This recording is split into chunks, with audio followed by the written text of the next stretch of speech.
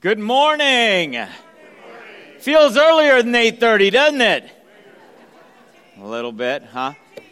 Oh, time change. Thank you. I ended up this last week going to the movies on Friday night. And if you have not seen it, you need to take a look at this.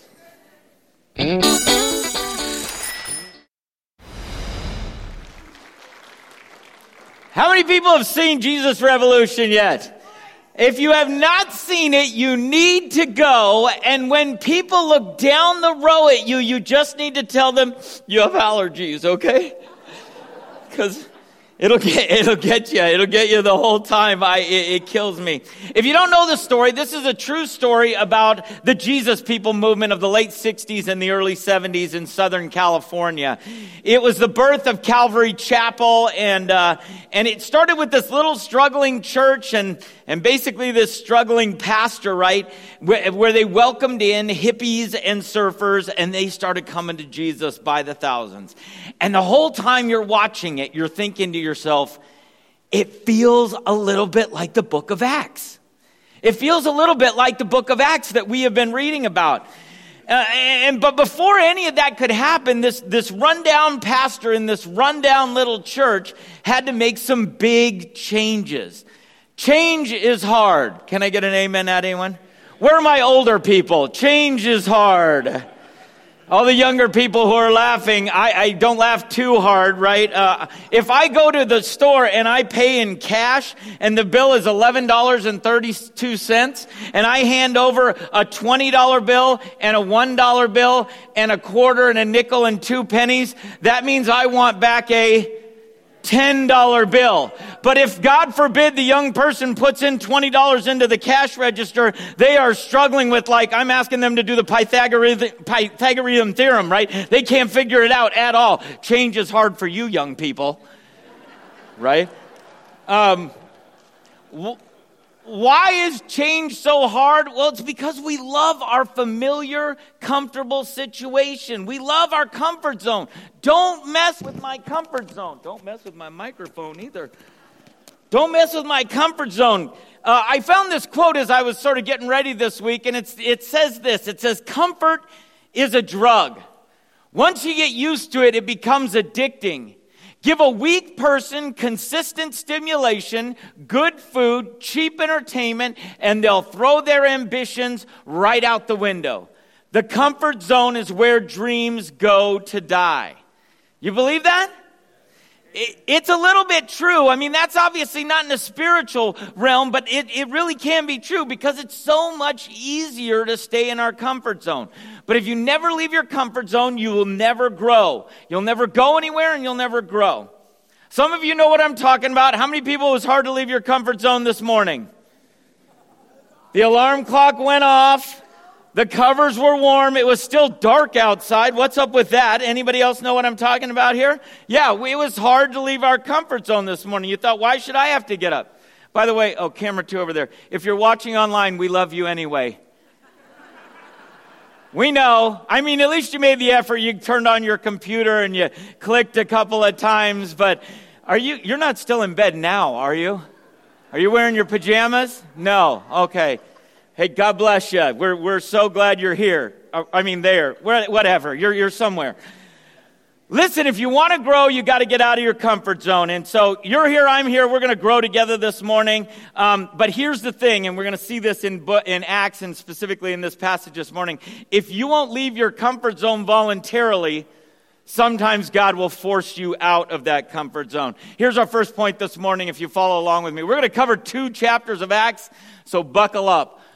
We may be forced out of our comfort zone. We may be forced out of our comfort zone.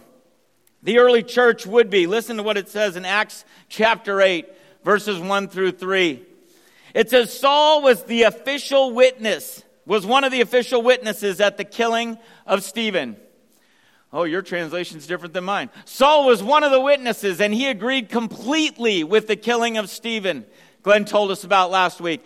A great wave of what? Persecution began that day, sweeping over the church in Jerusalem. And all the believers, except for the apostles, were what? They were scattered through the regions of where? Judea and Samaria. We see some devout men came and buried Stephen with great mourning, but Saul was going literally everywhere to destroy the church. He went from house to house, dragging out both men and women to throw them into prison. Up until now, this new church in the book of Acts, they've had great success everywhere they've gone, right? There's been rapid growth, miracles. They were meeting together, sharing everything, helping the poor, and more and more people were trusting and calling on the name of Jesus every day. Literally every day. We see it in Acts chapter 2, as we flash back a little bit. It says they worshiped together in the temple each day, met in homes for the Lord's Supper, and shared their meals with great what? Joy. And what else? This all sounds pretty good. All the while praising God and enjoying the goodwill of all the people. And how often? Each day the Lord added to their fellowship those who were being saved.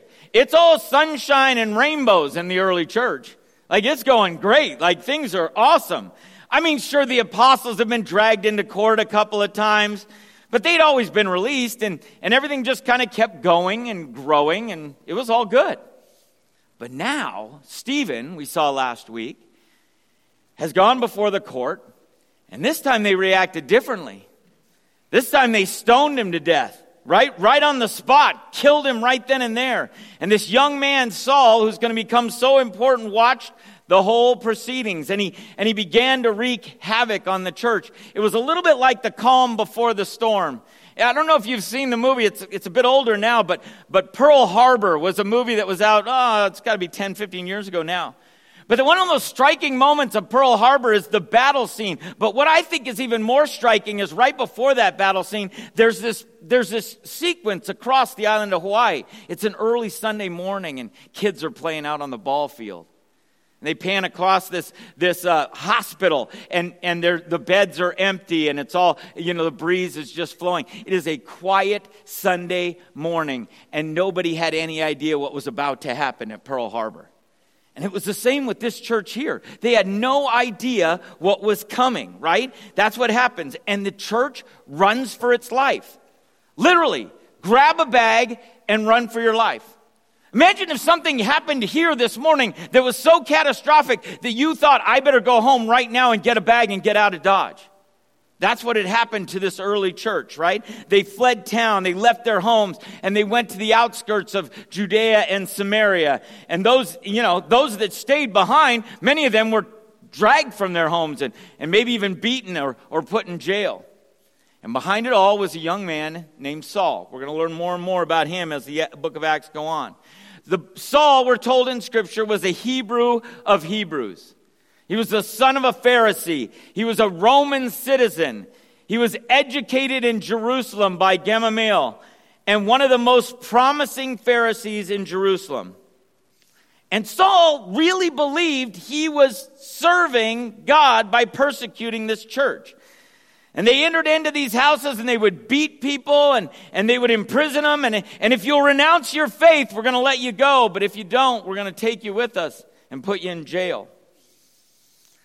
And it reminds me that every time we start to get comfortable in some part of our life or in our faith, when everything is going fine, I start to look over my shoulder because I know something's coming. Something is going to push us out of that comfort zone and make life difficult and uncomfortable. And the truth is, spiritually, this: we can be prompted or we can be forced out of our comfort zone. We can be prompted or we can be forced out of our comfort zone. Well, the book of Acts, as we've talked about it, is, if you look in your Bible, it may say the Acts of the Apostles. I would propose that this is the Acts of the Holy Spirit. We see the Holy Spirit moving in this church, right? The Holy Spirit is being poured out, and this happy-go-lucky group of believers who enjoyed all the favor of all the people, and they saw that happen, now they are being forced out of their comfort zone. This might seem like the end of the church at this moment as they're being scattered, but it's just the beginning, because Saul's persecution would actually be a part of God's plan and will fulfill Jesus' own words. Jesus in Acts 1:8 says it this: But you will receive power when who? The Holy Spirit comes upon you, and you will be my witnesses, telling people about me everywhere. First where? Then where? Throughout Judea and where else? And then lastly, the problem is nobody's left Jerusalem at this point. Nobody's left Jerusalem, right? So the Holy Spirit allows them to be forced out. Saul didn't destroy the church, he just moved the church. Like, this is the first church planting movement in the history of the world. The church moved from Jerusalem to Judea and Samaria. Let me show you the map there. There's Jerusalem up at the top there. Judea is the region to the south, and Samaria is the region to the north. And these believers are being pushed out, literally pushed both directions out into the world. And it would force the spreading of the gospel to Judea and Samaria. Here's the truth. Sometimes God has to push us. He has to push us in strong ways to move us where he wants us to go. And he'll push us out of comfortable surroundings so that he can accomplish his purpose through us. Listen, when we finally leave our comfort zone, you'll find that we will find new opportunities out of our comfort zone. The moment you leave your comfort zone, you're going to see some new opportunities in your outside of your comfort zone. Acts 8, 4 through 8, the story continues. But the believers who were what? They were scattered, preached the good news about Jesus wherever they went. Philip, for example, went to the city of Samaria and told the people there about the Messiah. Crowds listened intently to Philip because they were eager to hear his message and see what? This is important. The miraculous signs he did. Many evil spirits were cast out, screaming as they left their victims. And many who had been paralyzed or lame were what? Healed. So there was great joy in that city. We're reintroduced to a guy by the name of Philip. Philip was a part of that group of men that Stephen and Philip and others have been a part of. They were a part of a feeding ministry coming out of the Acts church, right? They were chose to oversee this food distribution program. They were the first deacons of the church, really. But instead of running and hiding in Judea and Samaria, they ran and continued to tell everybody about Jesus and even did miracles along the way. We're going to see that Philip was prompted to share his faith. And he responded. Everywhere he went, he shared his faith. He did miracles and healings and he preached to the crowd, and they listened intently, and demons were cast out, and people were healed. And the persecution that filled Jerusalem, it says, and I love that passage, it says it brought joy to Samaria. The persecution of Jerusalem brings joy to Samaria. And Samaria, of all places, I sometimes think we can't get our head around what it was like to live in Samaria. Samaritans were a half-breed kind of people. They were people who were a mixture of Jew and Gentile. And the Samaritans had their own temple. They openly opposed fraternization with the Jews. And I don't think we really understand the animosity between the Jews and the Samaritans. They had a real hatred for each other. We hear about it today, ethnic cleansing, genocide in other countries. You know, for all the racial tension that we have in America, it's sort of weird because we're all half-breeds, right? We're all immigrants who married other immigrants, and then they married some other immigrants, and then they had a third generation, a fourth generation. Like, when people ask you, what are you? What do you say? That's exactly, I'm 13%. I just found out I'm Native American. That would have so helped when I was applying for college. I'm telling you right now. I've got some Native American in me. But we're all a little bit of everything. And so we look at each other and I don't know, we don't judge each other, I don't think, as harshly as the world would make us believe we're all judging each other, to be honest with you. But the truth of the matter is these people really disliked each other. And the interesting thing is Saul, this religious elite, instead of putting out the fire that he thought he was putting out, he actually spread the fire. He spread the fire to Samaria and Judea. There's an interesting parallel in our time. In 1949, in China, when the national government was defeated by the communists, There were 637 China inland missionaries were forced to leave China. They rounded them up and told them, you have to leave China now. And it seemed like a total disaster. Every missionary to China had to leave. Yet within 4 years, 286 of those had been redeployed to Southeast Asia and Japan. While the national Christians, the one left in China, even under severe persecution, they multiplied. And in 1990, they had multiplied to 30 to 40 times how many they had started with in 1949. In fact, just this last year I was reading, according to Boston College, over the past 4 decades, Christianity has grown faster in China than anywhere else in the world. Darrell Island, a Boston University School of Theology research assistant professor of mission, estimates that the Christian community there has grown from 1 million to 100 million in the last 40 years. Is that unbelievable? But it came because of persecution. The persecution created that kind of growth. And there are many people who estimate that today the fastest place where the gospel is growing, where Christianity is growing, is in China. Right?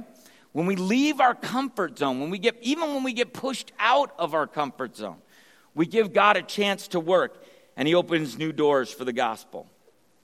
So, you never know who you will meet out of your comfort zone. You never know who you're going to meet out of your comfort zone. We meet this very interesting guy, Simon, in the next passage of this scripture here. It says, a man named Simon, who had been a sorcerer there for many years, amazing the people of Samaria and claiming to be what? Claiming to be someone great. Everyone from the least to the greatest often spoke of him as, get this, the Great One, the power of God. It's a pretty good nickname, don't you think? Like if that was my nickname, when people describe me around here and they're like, Steve, the goofy one. That's what they say.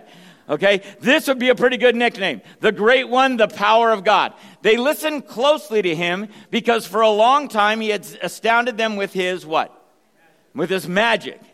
Boy, I wanted to do a magic trick today really bad. Should I do a magic trick? No, I don't have any magic tricks. But now the people believe Philip's message of good news concerning the kingdom of God and the name of Jesus Christ. As a result, many men and women were what? Baptized. Then Simon himself was believed and was what? Baptized. He began following Philip wherever he went, and he was amazed by the signs and great miracles Philip performed. I don't think this was normal magic. Do you know what I'm talking about? How many people have ever seen a card trick that you were mesmerized by? Right? You look at a card trick, you're like, whatever, who cares, right? How many people remember when David Copperfield made like a jet disappear? I'm thinking that's more Philip's level, Simon's level. Simon, I think he was doing magic that was like, you don't get the name, the Great One, the power of God, without doing really good magic, is what I'm thinking, right? And so I'm looking at this and thinking that. And Philip comes to town, and now Philip is performing miracles. Right? And I try to think how people must have thought about this. They must have thought to themselves, well, this is interesting. That guy Simon does these magic things. And now Philip is here doing miracles. And it must have just seemed like magic to them the same way that it was just kind of magic. But it's hard to tell the difference between Simon's tricks and Philip's tricks. But people could tell the difference. They knew that what Philip was doing wasn't a trick. They could tell that this was a real miracle and that he had real power. And I don't think Simon wanted to be the second best magician in Samaria. Listen to what it says in Acts chapter 8, verse 18 and 19. When Simon saw that the Spirit was given, when the apostles laid their hands on people, he offered them what? Money to buy this power. Let me have this power too, he exclaimed, so that when I lay my hands on people, they will receive the what? See, you never know who you're going to meet when you get outside your comfort zone. Simon, he has this nickname, the Great One, right? The power of God. And the Great One, when he's confronted by Philip, he believes. But did Simon really believe in the name of Jesus? I sometimes wonder, did Simon really believe in that? Or was he just looking to get some miracles bigger than his own? Like maybe he thought to himself, if I hang around this Philip guy long enough, maybe I'll figure out how he does it. right? Maybe it's not to hear the word. Maybe it wasn't to learn more about Jesus, but maybe he just wanted to see some more miracles and perhaps learn how they were done. See, Simon was prompted by selfish motives. He was prompted by these selfish motives we see a little bit later on in Scripture. When Peter and John hear about what's going on in Samaria, they came to them and they brought the Holy Spirit. They laid hands on and the Holy Spirit was poured out. And Simon sees this power and he wants it for himself. And he offers to buy it. And bam, that's a mistake. Right? Peter's reply is this. He says it in Scripture. If you look in your chapter there, it says, "May your money perish with you." He says, your heart's not right. Man, your heart's not right. Simon was interested in these miracles. And Simon, even though, get this, Simon had professed faith. He had even been baptized. But it appears he wasn't a true believer. He was looking for the next great trick. He just wanted a little more magical power. And I think for me, the story of Simon highlights how close someone can get to salvation and still not get it. They just don't get it. Simon heard the gospel. He saw the miracles. He gave this profession in Christ. Heck, he was even baptized, right? And yet he still just didn't get it.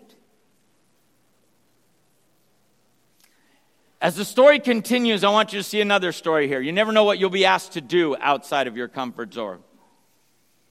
You'll never know what you'll be asked to do outside of your comfort zone. In Acts chapter 9, we turn to chapter 9, and it says this: "Meanwhile, Saul was uttering threats with every breath and was eager to kill the Lord's followers. So he went to the high priest. He requested letters addressing to the synagogues in Damascus, asking for their cooperation in the arrest of any followers of the way he found there. He wanted to bring them, both men and women, back to Jerusalem in chains." Right? So we turn back to Saul. Saul at this point, right? He's persecuting the church, and he's so zealous that he's going to go 150 miles to Damascus to round them up and put them in chains and drag them back to Jerusalem for trial. Damascus is way up at the upper right-hand corner. It's the city up there at the farthest right-hand side. You got to go all the way through Samaria. You got to go all the way through Galilee. You got to cross over the river to get to Damascus. It's 150 miles. By walking, it is a 2-week journey, right? And as he's on his way to Damascus, many of you know, in fact, I shared this story just a few weeks ago when I was talking about transformation, Saul is hit by a bright light, and this bright light blinds him. Many of you know the story, and I'm actually not going to tell it again. Saul is miraculously encounters Jesus on the road to Damascus, right? In this flash of life. And some people have tried to explain away Paul's experience, that maybe he had a heat stroke from the desert sun. This is the Middle East, you know. Maybe he was struck by a bolt of lightning and he only thought he heard a voice. Maybe he had an epileptic seizure, right? But the Bible says he had a miraculous encounter with Jesus Christ himself. And Saul is actively forced out of his comfort zone. Think about this guy. Think about Saul, right? He has this radical conversion, right? He had spent his life as a Pharisee. He had been persecuting these Christians. And now he has a complete change of everything he knew, from everything comfortable, right? And he went from a position of power to a missionary for this same Jesus that he had been persecuting. In fact, Paul would have to run for his own life many times after this. But guess what? He wasn't the reason I like this story is because of the second half of this story. He wasn't the only one who had to come out of his comfort zone.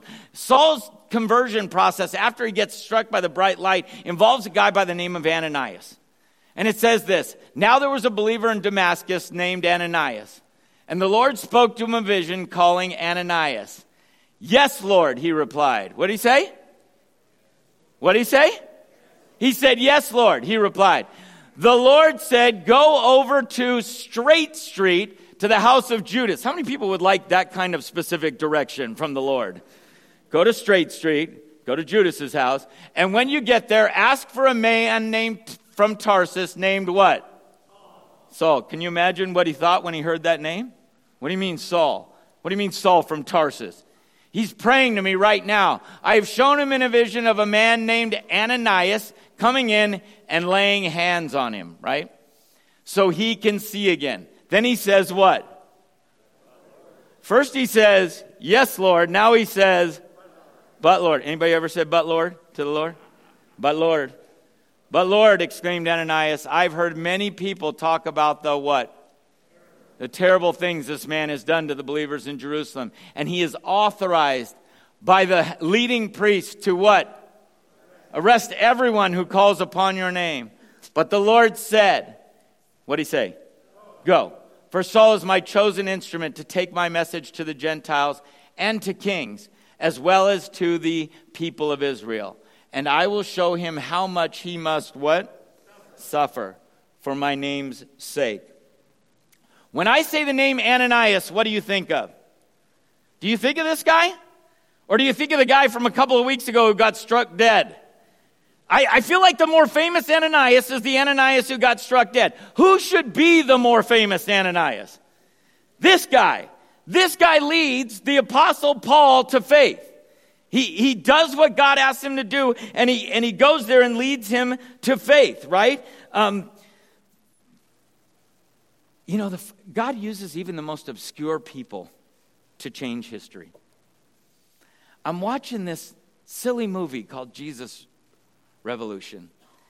And I'm thinking about this guy, Lonnie Frisbee, the hippie that's in the story there, who was a down and outer, a druggie, a washed up nothing in Haight-Ashbury of San Francisco.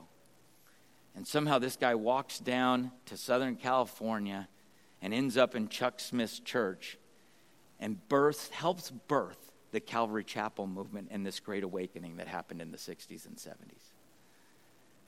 God will use the most obscure people who will just say, yes, Lord. Just say, yes, Lord.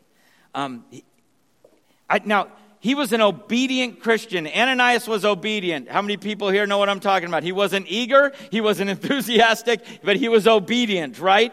And get this, Ananias was prompted out of his comfort zone.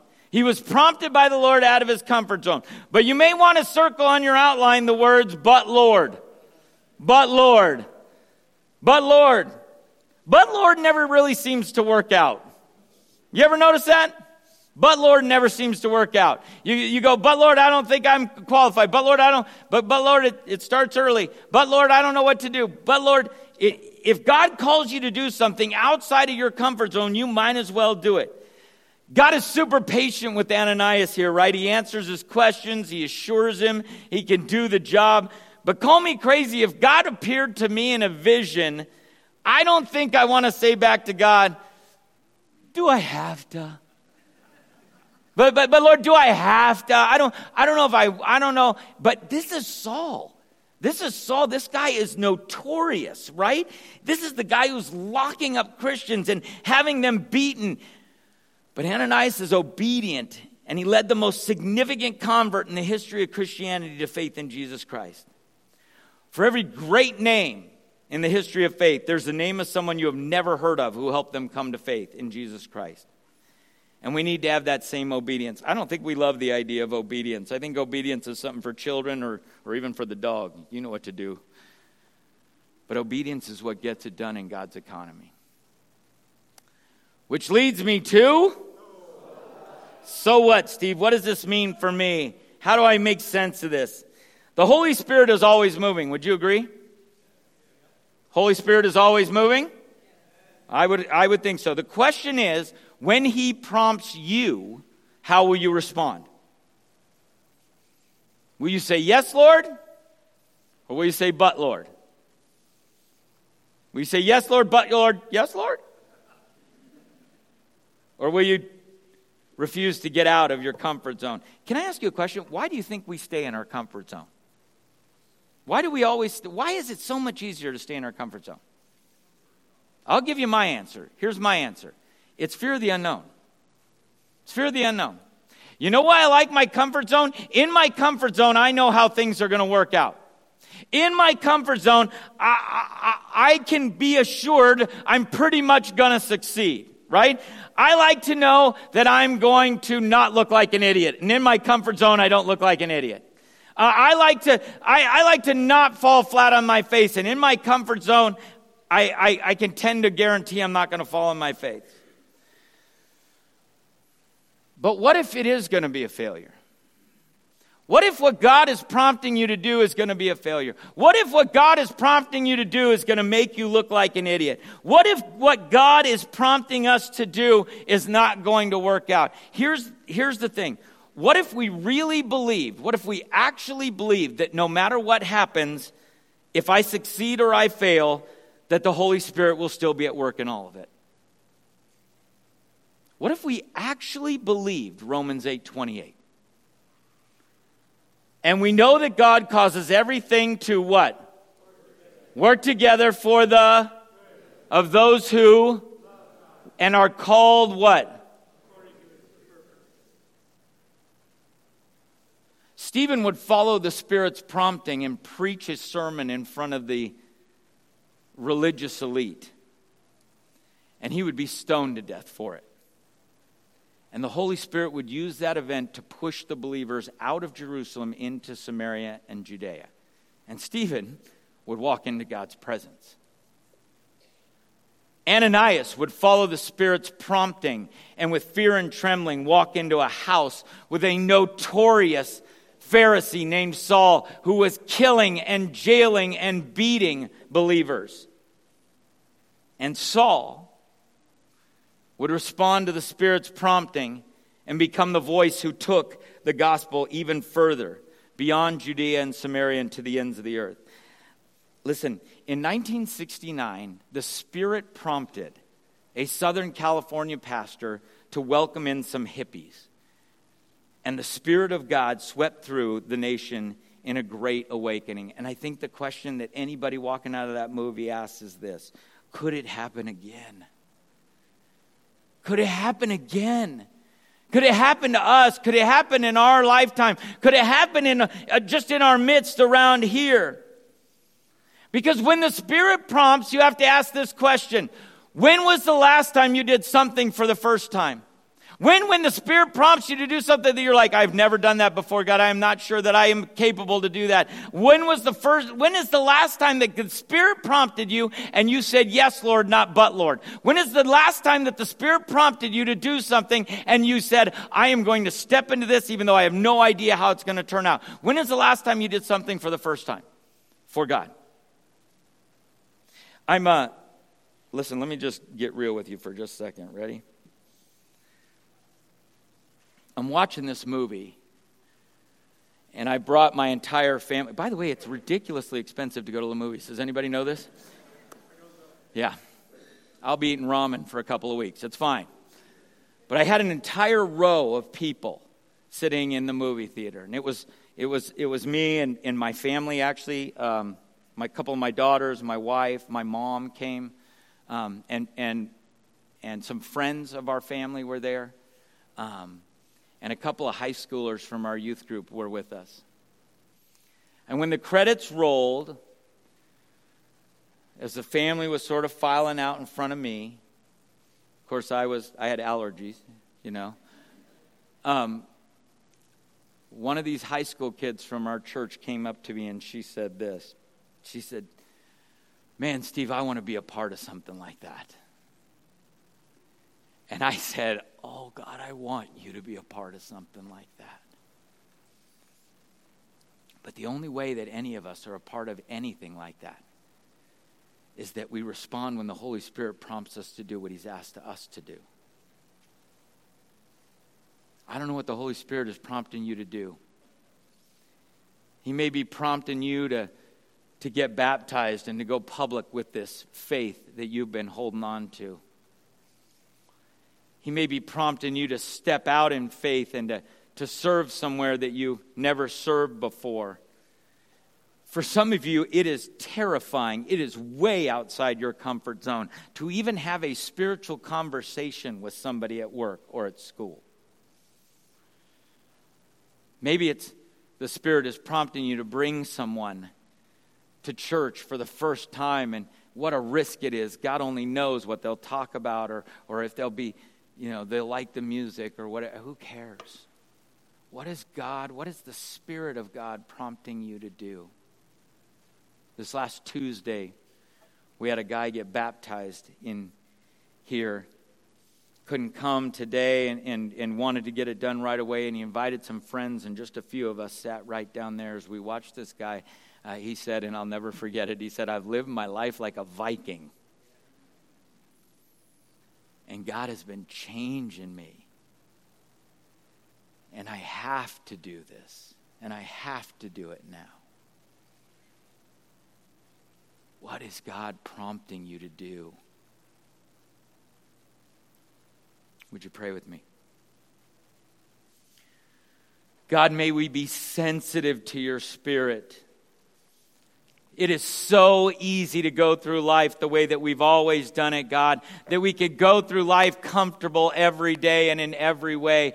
God, I pray that when you are prompting us, that we would hear your voice clearly, that we would in obedience say, "Yes, Lord God." God, that we would overcome the but lords that are in our heart and in our mind, God, and that when you prompt, we would move.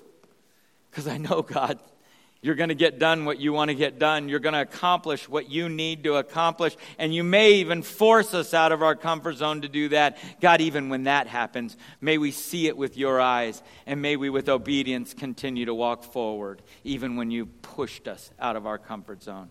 God, begin in us and in our city and in our state, God, the kind of spiritual awakening that we see in Acts, that we saw in the 60s and 70s. God, I'm desperate to see you move again. Do it again, God. In your Son Jesus' name, amen.